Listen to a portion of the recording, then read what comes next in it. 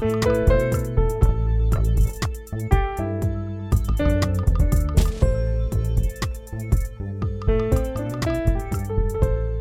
everyone. I am Chris Hyams, CEO of Indeed, and welcome to the next episode of Here to Help.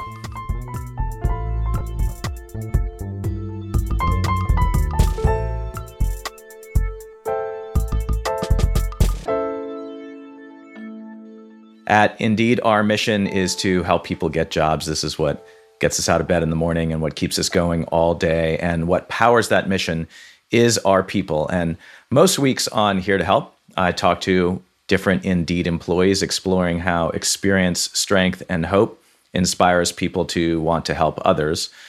But from time to time, I get the opportunity to bring in a guest from the outside to help shed some new light on what it is that makes people tick. And I am very excited to introduce our very special guest for today's episode. After being sentenced to several years in prison, Vincent Bragg quickly learned that some of the most outside-of-the-box thinking happens inside the box. During his incarceration, he watched as his fellow convicts were able to make something from nothing. Books, music, entire meals, all created between four barren concrete walls. It was here that Vincent realized the cells meant to imprison them for 23 hours a day were actually breeding grounds for creativity. Vincent is the founder and CEO of Concreates, a creative agency that crowdsources ideas from incarcerated and formerly incarcerated men and women. Vincent, thank you so much for joining me today. Thank you for having me, Chris. So let's start off where we always start these interviews by just asking, how are you doing right now? What's going on? I'm doing well. I think when we really think about this journey, the bumps and bruises along the way have led us here. And, I couldn't be more excited to be here considering, Indeed's mission as well as Concreate's mission is completely aligned. Well, thanks again for being here. Let's start for the folks that don't know much about Concreates. You're the co-founder and CEO. Tell us about what Concreates is all about and what your mission is. Definitely. I think the mission obviously is the easiest thing to go with first. And our mission is to change the narrative and the stigma surrounding people with criminal history, as well as to change the narrative and the stigma around how people with criminal history view themselves.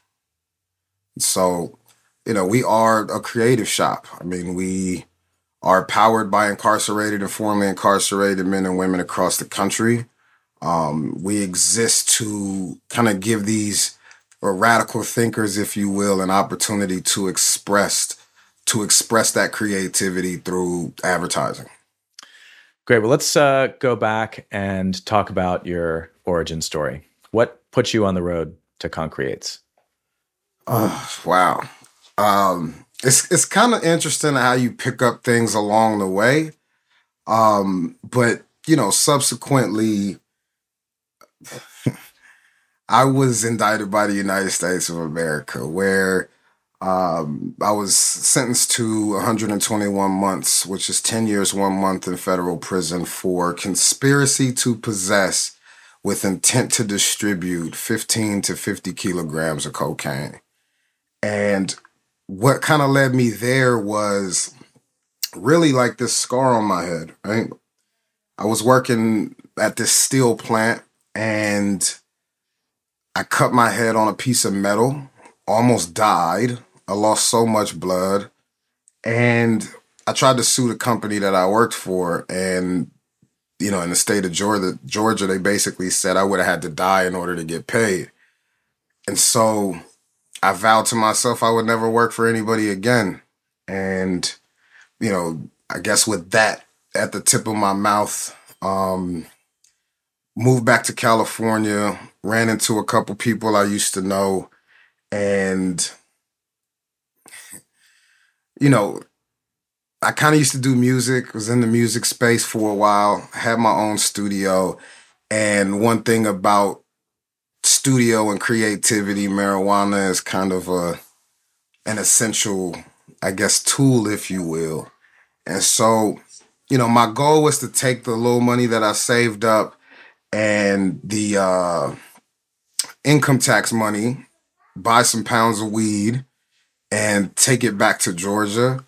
And so I asked my guy if I could get 5. He said he could only get 2. But apparently he thought I meant 500, and he gave me 200 pounds of weed and basically told me there's no refund policy. You have to kind of take it and run with it. And so I did. And, really just took off. From that point, I ended up getting arrested. I had 100 pounds of weed and was an inadmissible search and seizure. They had no business like going in and finding what they found, but it kind of graduated me, if you will, from marijuana to cocaine. And I found cocaine was easier, right? It was less bulky. It didn't require the same, kind of strategy or measures, to prevent it getting seized. And, I just took off from there and found myself indicted a few years later, went to federal prison where I was able to really just re-educate myself, right? I was able to study law and corporate law and real estate law and really, just being surrounded by so many kind of like-minded individuals, we were kind of able to reverse engineer not just our crimes, but the skill sets needed to apply into a legitimate endeavor. And so the story kind of starts with Concreates, where my co-founder, Joe Nixon, happened to be watching SportsCenter one day and noticed that this football player, Joseph Randle of the Dallas Cowboys, had been accused of stealing underwear. And, he wasn't really just buying into that, right? He thought it was more to the story, felt like the media had sensationalized something, and he was correct, right? He found that Joseph Randle's son had been going through what they call a terrible twos and really just took his son outside to console him, and they accused him of stealing underwear. He forgot to purchase the underwear and I believe some cologne. And we happened to be in prison with the founder of an underwear company called MeUndies, where Joe had the idea to pair them up, endorse him, have him give away some underwear at some charity events, and it went viral. It became something that we were able to see as a thought in prison turn and manifest itself into the outside world. And so, thinking maybe that was, kind of like a one-hit wonder, if you will. We also noticed, sports is really big in prison. So we also noticed that Marshawn Lynch, at the time he played for the Seattle Seahawks, kept getting fined by the NFL for grabbing at his crotch every time he scored a touchdown. And so we turned back on the magic, right? It was, let's endorse him, right? Let's, have MeUndies partner up with Marshawn Lynch. The thing happened where he just happened to go to the Super Bowl that year. And when they asked him why he didn't grab at his crotch, he said, "I wear the most comfortable underwear in the world." And, those two ideas kind of helped MeUndies to, sell 10 million pairs of underwear. And the idea came to me that we could do this for other brands. And so everything shifted, right? We started looking at each other differently. I didn't look at my co-founder as a bank robber, right? I looked at him as a strategist. I didn't look at myself as a drug dealer. I started to look at myself as a logistics expert or, operations. And so, tattoo artists became art directors and, poets became copywriters and, got out of prison, joined this prisoner entrepreneurship program called Defy Ventures, where I subsequently learned the, kind of formalities of starting a business. And with that, the birth of Concreates. So I think you sort of got at the germs of the ideas that got you started here with those two examples, but what is it about marketing creative work that happens to be a particular fit for the talent that you're tapping into, which is clearly in this world relatively untapped? But what is it that you saw? Why of all of the different businesses, there's a lot of logistics businesses you can go into, you could bring those skills, but what is it about marketing creative work that happens to be really an amazing outlet for the talent of formerly incarcerated individuals? Sure. And I think, it kind of starts with, maybe I kind of left out a minor detail, right? My drug empire happened to be worth a little north of 300 million. And when you think about the difference between, say, a legitimate product versus an illegal product, the process to bringing it to the masses is the same, right? And so when you think about this particular population, creativity is the very spark of criminality, right? And so, usually the problem that you're trying to solve is, how do I get some money, right? My circumstance may not be the best circumstance. And so I'm trying to figure out how to put food on the table or keep a roof over my head. And so that's kind of is the problem. That's almost like the brief, if you will, right? The brief is, how do we get some money to pay these bills, keep a roof over our head? And I think you start to see, criminality when those opportunities are minimized. That's like, I think, one half of the equation here, and the other half of the equation. When we met last week to talk, you said something that has sort of stuck with me all weekend, which is that the solution to an old problem is always a new lens. And so you have the one piece, which is that the folks who find themselves in these circumstances are often extremely. You have to be creative and scrappy to be able to survive. Both in the outside world and then inside. But then there's this other element, which is that why people who have a different set of experiences can actually bring something that's incredibly valuable to the marketing work. Can you talk about, when you said that the solution to an old problem is a new lens? Sure. I think, you start to find simple solutions to what we would think might be a complicated problem, especially when you think about it from an industry level. And so, you start to think about the simplicity of a problem. And sometimes you get so wrapped up in the weeds of everything that sometimes you miss the fact that the solution to the problem is staring at you right in your eyes, right? And so I think when we think about lack of opportunity, a lot of men and women that come from the type of circumstances that we come from, again, like I said, the other part of the equation is the ability to simplify a problem. If you ever ask my co-founder, why did you rob banks? Right? And the answer is always, that's where the money is. And so he would look at, me as a drug dealer as like, that's too many steps, right? You got to like go and buy drugs. Then you got to like get them where you want them to be. Then you have to sell them, right? And then you get the money.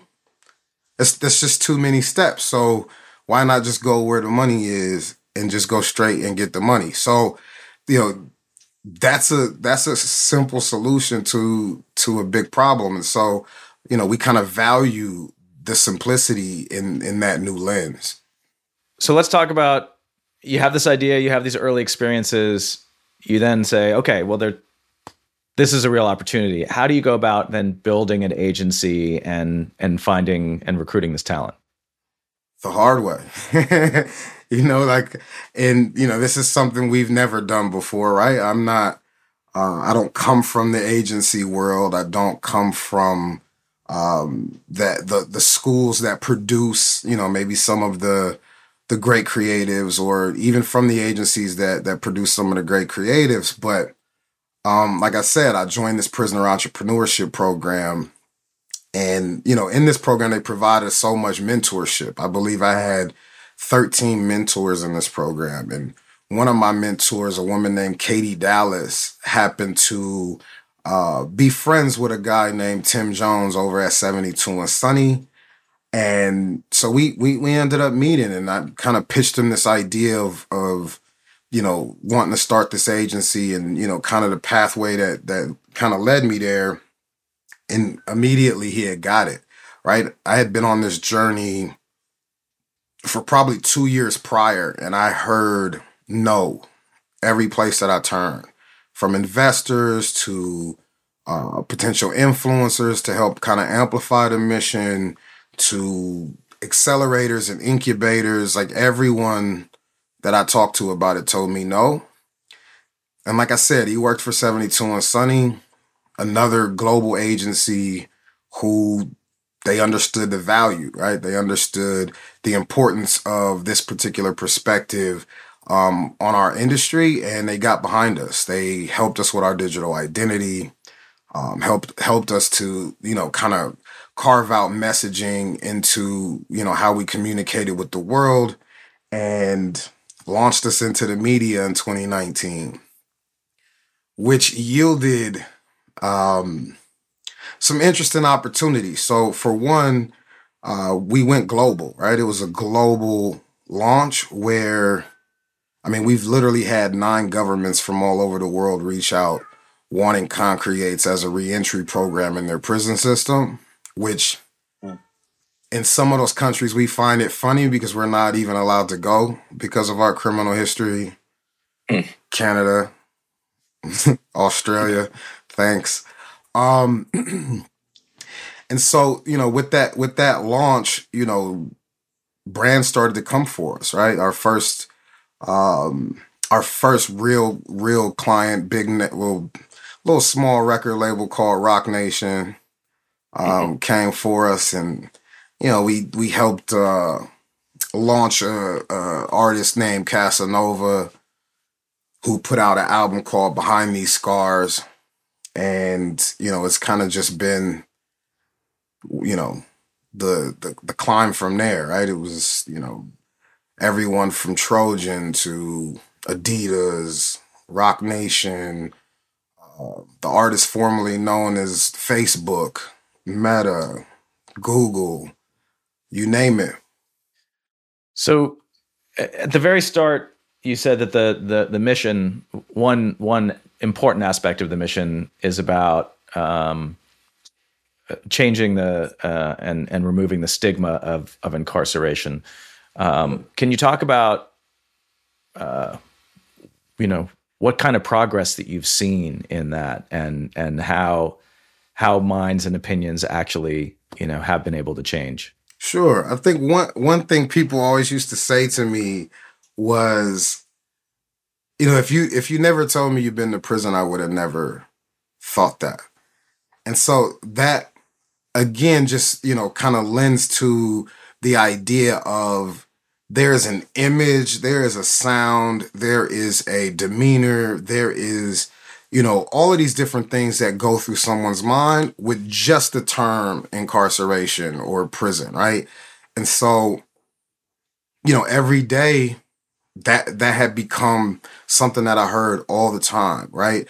And from a business perspective, I've always heard things like, I don't believe that former prisoners or prisoners have the capabilities for marketing, right? Maybe some design work, right? Because you think of tattoo artists, or you think of folks in prison that can draw, but maybe from a design perspective. And that just always fueled us, right? It's always the thing where I was the type of kid where you couldn't tell me not to do something, right? Because that's the exact thing that I'm going to do. And so, and I see that in my son all the time. It's like he's the complete, whatever I say don't do, it's like, okay, he's going to do that. So I see that in him. And, growing up, you might start to believe that you can't blaze your own trail, or you have to do it the way someone said is the way to go about it. And here at Concrete, it's like we just believe in shattering that stigma, right? There is no image, there is no sound, there is no demeanor that defines a prisoner, right? Or a former convict. It doesn't define me. It hasn't defined me. And it will not. And then one more thing before we move on to the next question. We have spent our entire existence from incarceration to now rebranding ourselves just as individuals, right? Like we've done everything in our power, right, to change that stigma. And so collectively, it's the most fulfilling thing I believe I've ever been a part of. So I'd love to just talk a little and just to make this a little concrete. As you gave a couple examples early on about sort of the inspiration for going to this business, but can you talk about, again, getting back to this idea of, how to solve an old problem with a new lens, some of the work that you all have done, and you walked me through an example last week for Trojan. If you can talk about that brief and where you landed, I think it's just an incredible illustration of the kind of what you refer to as outside of the box thinking that comes from inside the box. Sure. I'll start this story off by saying, like, this work never got made, right? But it's probably some of the most prolific, most radical thing that I think we've done. And so the brief comes, right? The brief is around Black History Month. And Black History Month, what I guess the brief was kind of suggesting is that the Black community is miseducated around sex education, right? And so we got all of this kind of propaganda from like the 50s and 60s where, it was just crazy, right? It was like, it had this like Star of David with like a white woman and a Black man. And the copy basically said, this could be your daughter. And so, we're like, okay, wait, what? Like, first off, we never knew, that this was like stuff that they put out into the schools. So the more we started to kind of dig in and do research, we realized that, 13 states or so don't even have to give like accurate, medical information. So we're like, okay, cool. Maybe they're onto something. Maybe the Black community is miseducated. We dig in a little deeper, come to find out, the elderly community actually has more STDs than the young community. And so we're like, well, maybe this isn't a Black problem, right? Maybe this is a societal problem. So now that we're thinking about kind of these societal truths, as we start to go into that territory, we realized that at some point in the mid-90s, all the way up till now, well, let me backtrack before I get to that part. The idea is, Trojan obviously being a condom brand. Like, how do we play with the word fuck in the messaging? And so we're doing research. We find there's like 147 different ways to use the word fuck. And so this societal truth that I started to kind of lead to, it had become popular in the mid 90s up until now. It's a long time, right? We're talking 95 to, at the time, I believe it was 2020. Yeah. So, we're talking about 25 years. Society had found it super cool to not give a fuck, right? They're like, I have zero fucks to give. There's books written about it. The subtle art of not giving a fuck. And so, again, more research. We discover that, Gen Z, millennial folks, they actually do give a fuck about what a brand stands for, right? Like, they will pay more for a product if there's, some type of social impact behind, the messaging or the product, or, if there's a give back sort of thing. And so the idea kind of just became Trojan gives a fuck.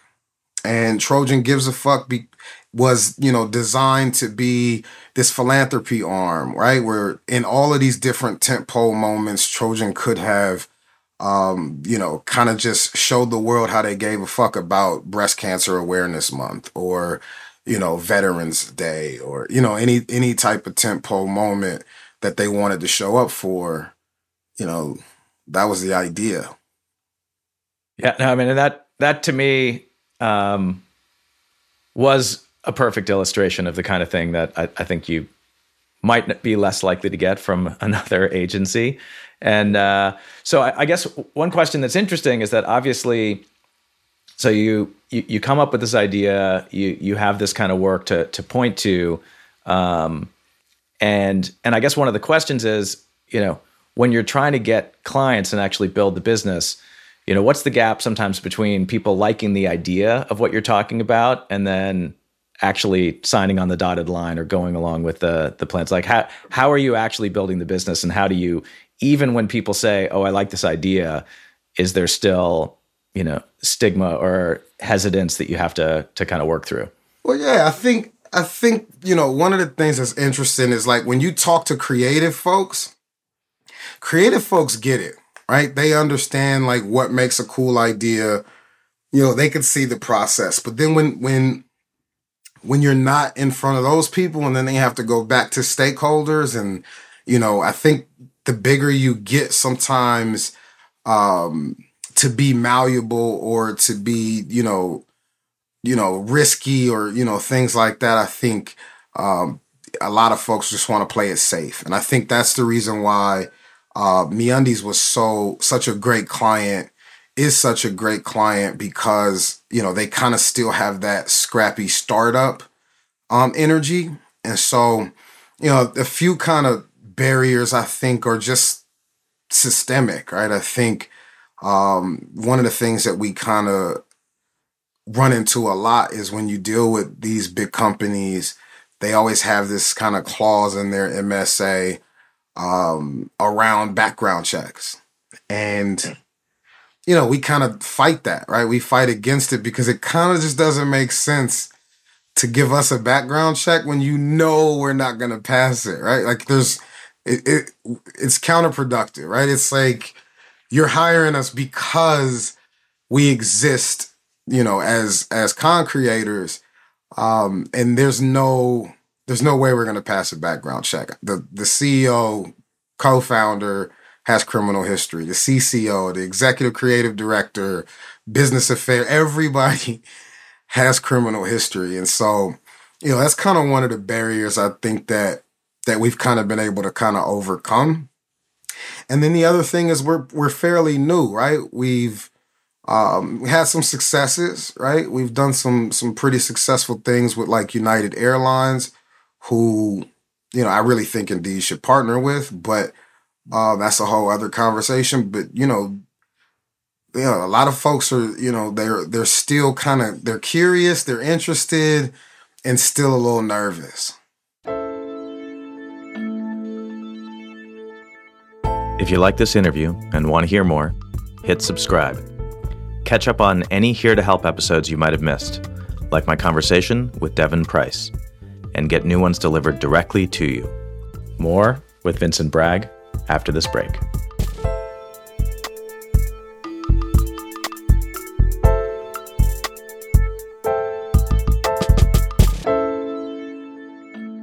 So when you talk about the mission, clearly, the big idea is to change these broader perceptions and to do great work along the way. I mean, it's really about actually doing. You can't do any of that unless you're doing great creative work. But clearly, you're also. I mean, you and your co-founders' lives have changed, and the people who are working with you, both on the outside and on the inside. Can you talk some just about the impact on the people's lives who are part of Concreates and what you've been able to see happen for you and for them? Yeah, and so when you look at, and I always like to use my co-founder Joe as the prime example, right? And the reason why I use him as a prime example is this man served 17 and a half years in federal prison, right? He robbed 27 banks from the age of 16 to 22.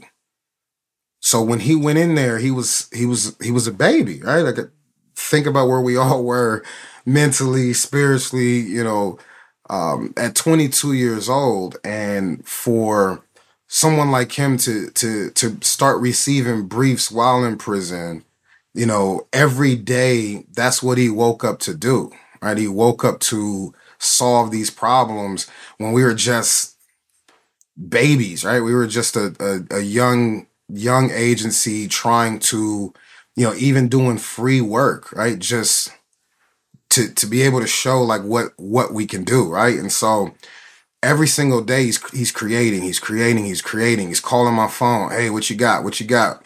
Hey, I had this idea. And it became annoying, right? It's like I can't really build a business if I have to stop and entertain basically in every idea that you have, because it's so many.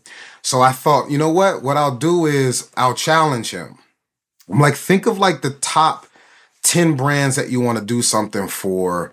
And I want you to create a brief, and I want you to solve your own brief, right? And I'm thinking, this will give me, some time, right? It'll give me, 2 weeks or so to continue what I'm doing on the outside. And I would say no more than 48 hours left. It was done, right? It was done. And so when I think of the impact, it always comes from a standpoint of like finding passion and purpose, right? To be able to show someone that, hey, you can create and these things can get made, right? And these things can impact a brand. They can impact the people that brand may service or serve. It gives you hope, right? When especially sitting behind those walls, for, a sentence of 20 years, 30 years, life in federal prison means you don't come home from that. There's no parole in federal prison. And the most dangerous thing you can give someone is hope, who has nothing.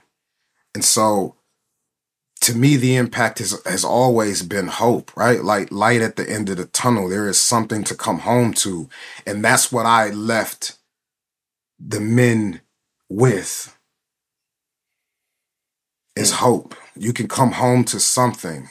And that was my promise to my co-founder, is that I am going to build a place for your imagination to live and play in. And I kept my word. So our mission as a business, obviously, is to help people get jobs. And in particular, we spend a lot of time thinking about barriers to employment. And there are so many of them, but we were talking about this before. Former incarceration is the one barrier where it is completely legal to discriminate. So there's a whole host of areas of discrimination that are illegal but happen anyway. But when it comes to someone who has a criminal record, it is in the U.S. 100% legal to deny someone employment because of that. And the statistics, I think many people are familiar, but for anyone that isn't, there's 70 million American adults with a criminal record, which is 1 in 5, which is astounding. And America is far ahead of the world with that. So when we think about what it means to try to help people who've been incarcerated get jobs, and if we want to give this opportunity for a second chance, what are some of the things that certainly Indeed can and should be doing, but other employers can and should do to maybe try to learn from your experience that there is a huge amount of talent and creativity out there, and especially in a time when we have record low unemployment and people talk about how hard it is to hire. There's so much talent out there. What can we do? So I always use this as a springboard, if you will, for that question. And they taught us how to read in school. they never taught us how to read between the lines, right? And so when you think about an employer, HR, those sorts of folks, when it comes to folks with criminal history, it's really about reading between the lines, right? And so when you think about some of the transferable skill sets that maybe I mentioned before, it starts to paint a different picture about this individual being more of an asset than a liability to whatever organization that we're thinking of. And, if there was an ask, right, it would be for companies like Indeed and Concreates to partner up on what that really looks like. What is in between these lines that maybe you guys are missing, or maybe that the employer might be missing. And so, when it comes to our experience, there's, again, so many different barriers. It's not just employment, right? There were institutions that wouldn't even take my money. And think about that. Like, what am I supposed to do with my money? Where is it supposed to go? How am I supposed to get my money to work for me if you won't take it and put it in a CD, or you won't put it into the market, right? And so, there's housing barriers, right? There's all of these sorts of things that we have to think about. What does it look like between the lines, right? And so that would be what my ask would be, right? Is let's work together to read between the lines together. So your experience and experience of some of the folks that you've been able to work with, where you had access to mentorship and opportunity while you were on the inside, that's clearly not universal. Sure. Sure. And again, the criminal justice system in the U.S. is, in terms of scope and scale, is just bigger than anywhere else that the world has ever seen. When we look back from future generations at the criminal justice system and the prison system that we have now, and how we treat prisoners, what do you think the future view of where we are today will look like? And I know we talked about this before, but again, my answer may change and evolve. And when you think about just the history of the criminal justice system, it hasn't changed, right? Like, this was the answer to slavery. It's literally the answer to slavery. Okay, we've abolished slavery, but the money's too good. How do we, it is a part of our economic engine, right? Slavery made America a superpower. We could deny that, we can agree, but as a fact, slavery was what made America a superpower in the world. And so you don't just cut that off because some paper says that you can't do it anymore. And so when you look at things like the 13th Amendment, you begin to see how the prison industrial complex became the answer to slavery. Like you said, this is the only way that you can discriminate. It's the only way that you can enslave someone. Our Constitution says it. If it says it. So if we're thinking about future generations looking at it, if we aren't the ones who change from a systemic level, they're going to be saying the same thing that I'm saying. It hasn't changed. It hasn't changed. And it will not change. It's up to us now. Yeah, and for anyone who's listening, my guess is most people who are listening, this is not a new idea. But if this is a new idea for anyone, I have a couple of recommendations. If you've got an hour and a half, Ava DuVernay's documentary 13th. That's the quickest introduction to this. If you got a little more time, Michelle Alexander's The New Jim Crow is an extraordinary book that just lays out the entire history of how we got here and the reasons why it's so difficult to deconstruct, because there's a financial system that is powered by this. And so clearly, one more recommendation. There's also also a book out there called data-driven Jim Crow. I think you should take a look at if you're interested in traveling down this rabbit hole.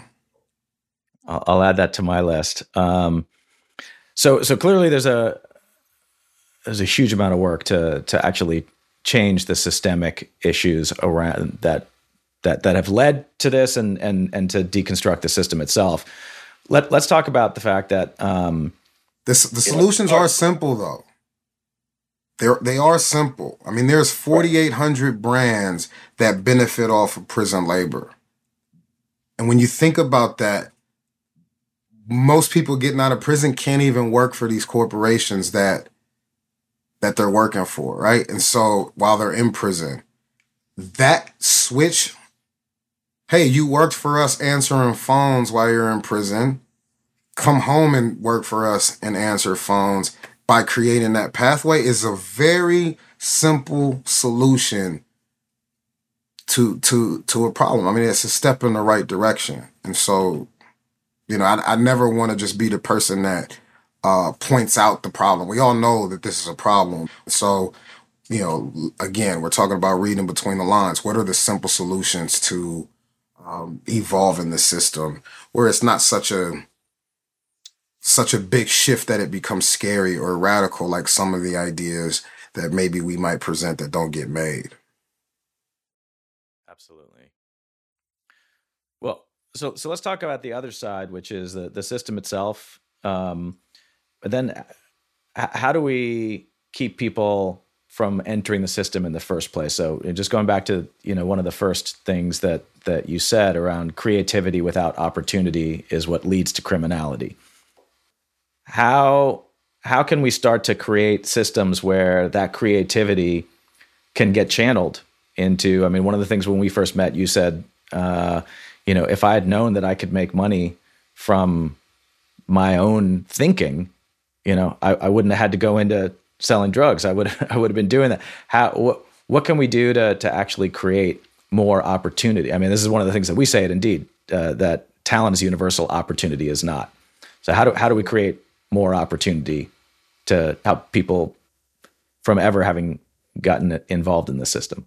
Well, I think the generations before me, right? Like my father and my grandfather, a potential solution would be trade, right? There's no real trade anymore, right? There's no trade school. You can't, like in high school, you used to be able to go to like metal shop and, wood shop, right? And, those things don't really exist, right? And again, I don't know if creativity is valued at the level that it should be, because there is no creative in formative years of schooling, right? Those are the kind of things that are kind of shied away from. And so, when you start to be able to allow your children to dream, right? Allow them to be creative. Like I pretend with my son all the time. I never want him to lose his imagination and his ability to, take a blanket, and in his mind, we're camping. There's monsters outside of the tent. Like, I'm in that world with him. And I'm helping guide that bit of his imagination. And I think we do it. We do it to a certain extent, but at some point when we get to our education, it's about, kind of just regurgitating information, and there is no the creativity lens kind of gets shut down. And so, I think that's the way to do it. We got to reach the babies, and we have to, create and foster those kind of things that we might find inconvenient.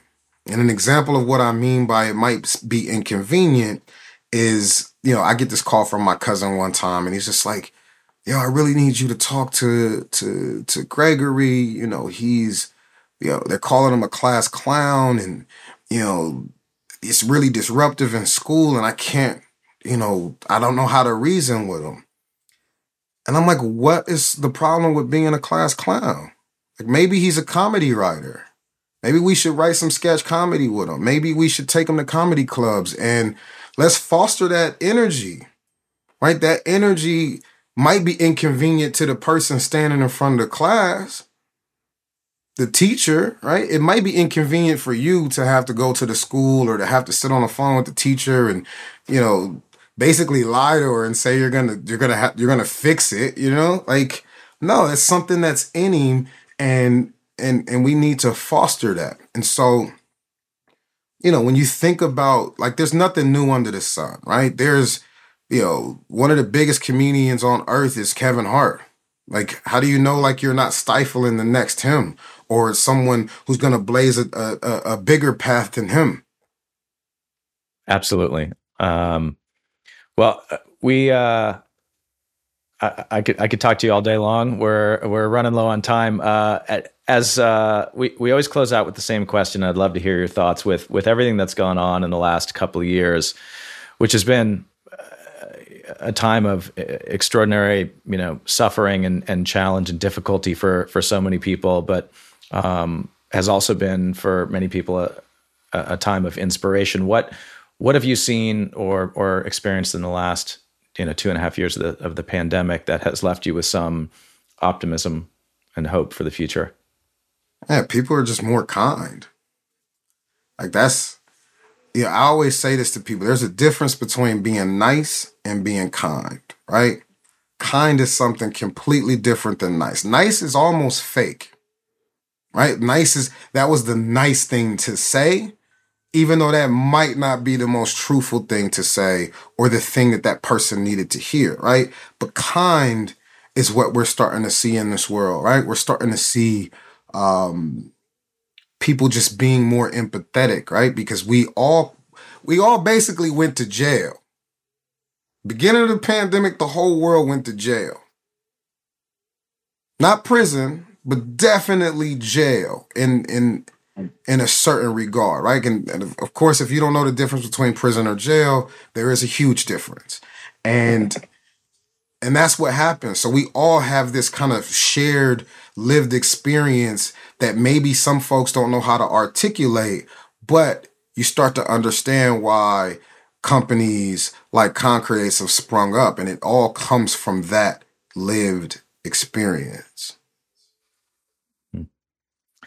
Well, but before we sign off, for folks who want to learn more about Concreates, where can they go to get more information? Concreates.com. Obviously reach out. I'm super approachable. I'm not too big for anybody's conversation. Concreates.com. There's emails you can reach out to us on. You can see some of our work up there. Well, Vincent, this has been amazing. Thank you so much for joining and sharing your experience with us. But really, thank you for everything that you're doing and anything that we can do to help you in this mission. We're on board. Well, I appreciate you, and indeed, you guys, again, right? There's work for us to be doing together. I'm super excited to be on this mission and partnering with you guys as well.